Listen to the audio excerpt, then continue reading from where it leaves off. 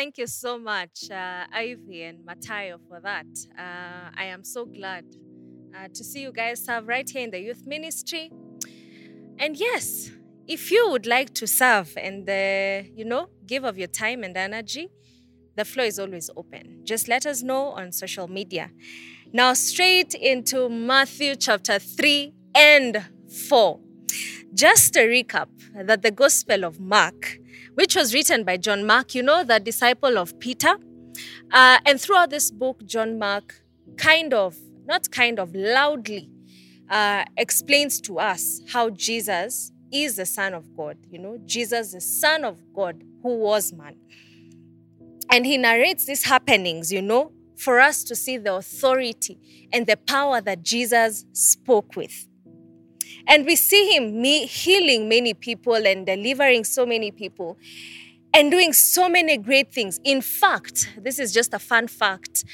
Do you know why the Gospel of Mark is the shortest among the books?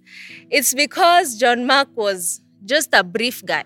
The longest narration can be compared to the Gospels is actually the story of Jesus calming the storm. And we are going to see that in a short while.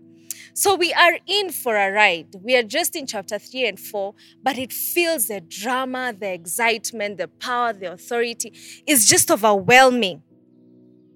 It's just overwhelming. Anyway, let's take a look at Mark chapter 3 and 4. And let's pray.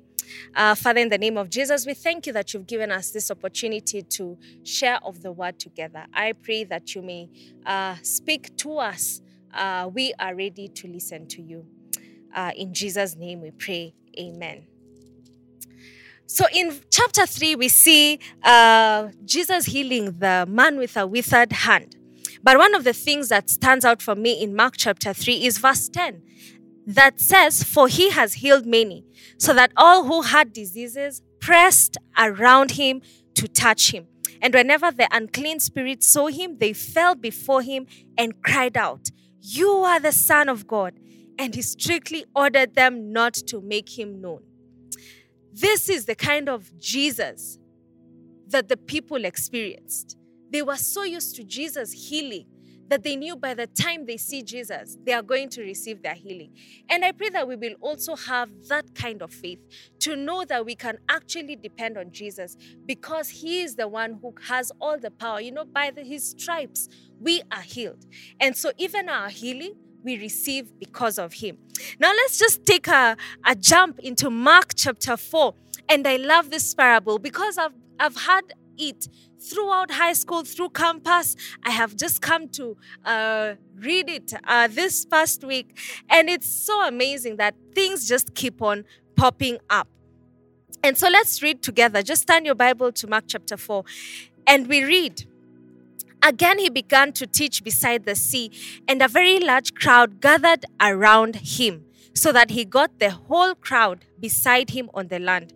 Verse 2 says, "And he was preaching them many things in parables, and in his teaching he said to them, 'Listen.'" Jesus had an interesting way of teaching. It's not a shock that he used parables throughout, and we are going to see them in this chapter. This chapter actually has 4 parables, and then the disciples are put to the test. Anyway, he tells them, "Listen, behold, a sower went to sow. And he sowed. Some seeds fell along the path, and the birds came and devoured it. Other seeds fell on rocky ground where it had not much soil, and immediately it sprang up, since it had no depth on the soil. And when the sun rose, it was scorched, and since it had no root, it withered away. Other seed fell among the thorns, and the thorns grew up and choked it, and it yielded no grain. And other seeds fell on good soil and produced grain, growing up and increasing, and yielding 30-fold and 60-fold and 100-fold. And he said, 'He who has ears to hear, let him hear.'" Now he's narrating this parable to a multitude of crowds. His disciples are there, and the rest of the people are there. But when we see in chapter 2, when he was alone, the disciples decided, we need to find out what Jesus meant. And so Jesus, I don't know which tone he used, he said to them, To you who has been given the secret of the kingdom of God, but to those around outside, everything is in parables, so that they may indeed see but not perceive, and may indeed hear but not understand, lest they should turn and be forgiven. It's always interested me to know, why would it be that someone can read the scripture and not understand a thing? Why is it so? It's only God who actually reveals these things to him. But when we learn from the disciples, as we are learning right now, it is good for you to ask. If you're not understanding, it's God who reveals. So ask him to reveal. And he said to them, do you not understand this parable? How then will you understand all these parables? Now to Jesus, this was a very simple parable. And he said, and the sower sows the word. And this is actually what we are focusing on today, the word.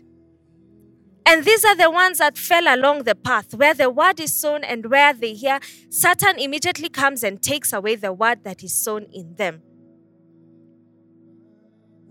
And in verse 16 it says, and these are the ones sown on rocky ground, the ones who, when you hear the word, immediately receive it with joy, and they have no root in themselves, but endure for a while. And then when tribulation and persecution arises on account of the word, immediately they fall away. This reminds me of high school. And those of you who are in high school can relate. Time here, see you. There were so many people who would, raise their hands and say, I want to get born again. Throughout high school, I think personally, I gave my life to Christ more than 7 times. I want to get saved. I would receive it with so much excitement. But because I wasn't intentional in making it get root, I would easily just fall off because of stunted growth. The seed has to take its root in our hearts. The gospel needs to pierce our hearts, bring us to such a conviction that we intentionally search the scriptures for more. So it's not enough for us to listen to the word on Sunday and then wait the next Sunday, for either Pastor Josh or Pastor Wallace to preach. And then we hear it and, turn to our Bibles, YouVersion, check it out, and that's it. And wait for people to share the scriptures during the week. That's not enough. We need to intentionally sow this seed that God has generously spread across our lives for us to be growth. Read your Bible, pray every day if you want to grow. But anyway, let's continue to verse 17. Verse 18. And others are sown among thorns. They are those who hear the word, but the cares of this world and the deceitfulness of riches and desire for other things enter in and choke the word, and it proves unfruitful. We are in difficult times, and this is where our faith is put to the test. Do you actually trust in God to be your great provider, or your great healer, or your sustainer, or the one who walks with you? Do you trust him enough during these tough seasons, as the Bible says, the cares of this world? And when we see Jesus calming the storm, we see the disciples being put at a place where this is being tested. The care that they were about to drown, Jesus is asleep. Does he not care? And in many situations, we look at Jesus like, do you care? May we not be those people who the cares of this world chokes our faith to death. Verse 20 says, but those that were sown on good soil are the ones who hear the word and accept it and bear fruit 30-fold and 60-fold and 100-fold. The Bible says, that you will know them by their fruit. Fruit is just the natural expectation of something that has been planted. At home, we have a mango tree. And there are many times that, it has been cut off because it's not bearing fruit. As we see in John chapter 15, when Jesus is talking about him being the vine and us being the branches, he says, anyone who does not remain in me is thrown away like a useless branch and withers. Such branches are gathered into a pile and burnt. For people to see the gospel of our Lord Jesus Christ taking root in our lives, we need to show the fruit. And we use this, the fruit of the Holy Spirit: love, joy, peace, patience, kindness, goodness, faithfulness, gentleness, and self-control. This is such a hard standard to maintain. But the process of sanctification is very necessary. We need to see progress in our lives. The gospel needs to work in our lives, and we need to be intentional in allowing the gospel to work in our lives. We are not fighting against each other. We are together. And it's a blessing that the Holy Spirit actually dwells in us, because He is the one who is doing the pruning. It's for us to be obedient and to plant and to work with God in our lives. There are three things that we are going to talk about today. God sows indiscriminately, and He has chosen the Word to be the saving power. The Word became flesh and lived amongst men. The Word is actually what permeates our hearts. Faith comes by hearing, and hearing the Word of God. This is the Word that we believe in, by faith. This is the Word that we hold on to for salvation. To anyone who believes. To you who believes, it's a simple thing. If you believe in your heart and you confess with your mouth that Jesus is Lord, then you will be saved. That is how generously God has sown seeds all around us. Number two, the evidence of this word having taken root in our lives is gaining fruit. It is important for us as believers to bear fruit, and fruit that will last. But most importantly, we need to ask ourselves a very fundamental question. Is your perception about who God is influenced by the circumstances around us, or who He says He is? We see this in Jesus calming the storm in verse 35 of John chapter 4. Where, in verse 38, He says, "But he was in the stand, sleeping on the cushion. And they woke him up and said to him, 'Teacher, do you not care that we are perishing?' And he awoke and rebuked the wind and said to the sea, 'Peace, be still.' And the wind ceased, and there was a great calm. And He said to them, 'Why are you so afraid? Have you still no faith?'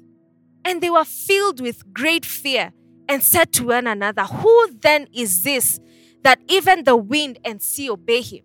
Many times it is only human that circumstances dictate the kind of Jesus we see in our lives. John Mark had to write this book for us to see Jesus as the Son of Man. But for us who are being choked by the worldly cares and the deceitfulness of riches, have constantly defied the picture that we show to the world of who Jesus is. We have greatly misrepresented God. And we can see this with the kind of faith that we see. Right now, there's a lot of conversation going on about the government and the policies that are being passed on in this nation. May we not be those people who think and put our trust in man. Our trust continually needs to be on God. And as Kote reminded us, there are three tenses in which God exists: the past, the present, and the future. He is the same yesterday, today, and forevermore. He is constant. What He says in His word is who He is. He will never change regardless of the situation. So let our image or the perception that we have about Christ not be limited to the circumstances around us. Just because you don't have money right now doesn't mean that God is not the provider. Just because that you're sick right now doesn't mean that Jesus is not the great physician. Jesus remains as who He is. Who He has said He is, He is. He is the Son of Man who came and dwelt amongst men. And I was reminded of a great hymn that we sing. "'Tis so sweet to trust in Jesus, just to take Him at His word, just to rest upon His promise, just to know thus saith the Lord." May our perception about who God is remain to be what He has said in His word. May we stand on those promises, not because of our own things, but because we know that Jesus never changes, that God never changes, that He is the unchanging God. He is the one we can depend on to be faithful in and out of our seasons. He has been proven over and over throughout generations, we see God. And if you're there and you've never actually, the perception about God that you have seen is the tainted one, the one that people have shown you based on their experiences. In my mother tongue, we usually say that you have put Jesus in the pocket of your shirt. You've made him so small that he can fit that pocket. But Jesus is greater than we can ever imagine.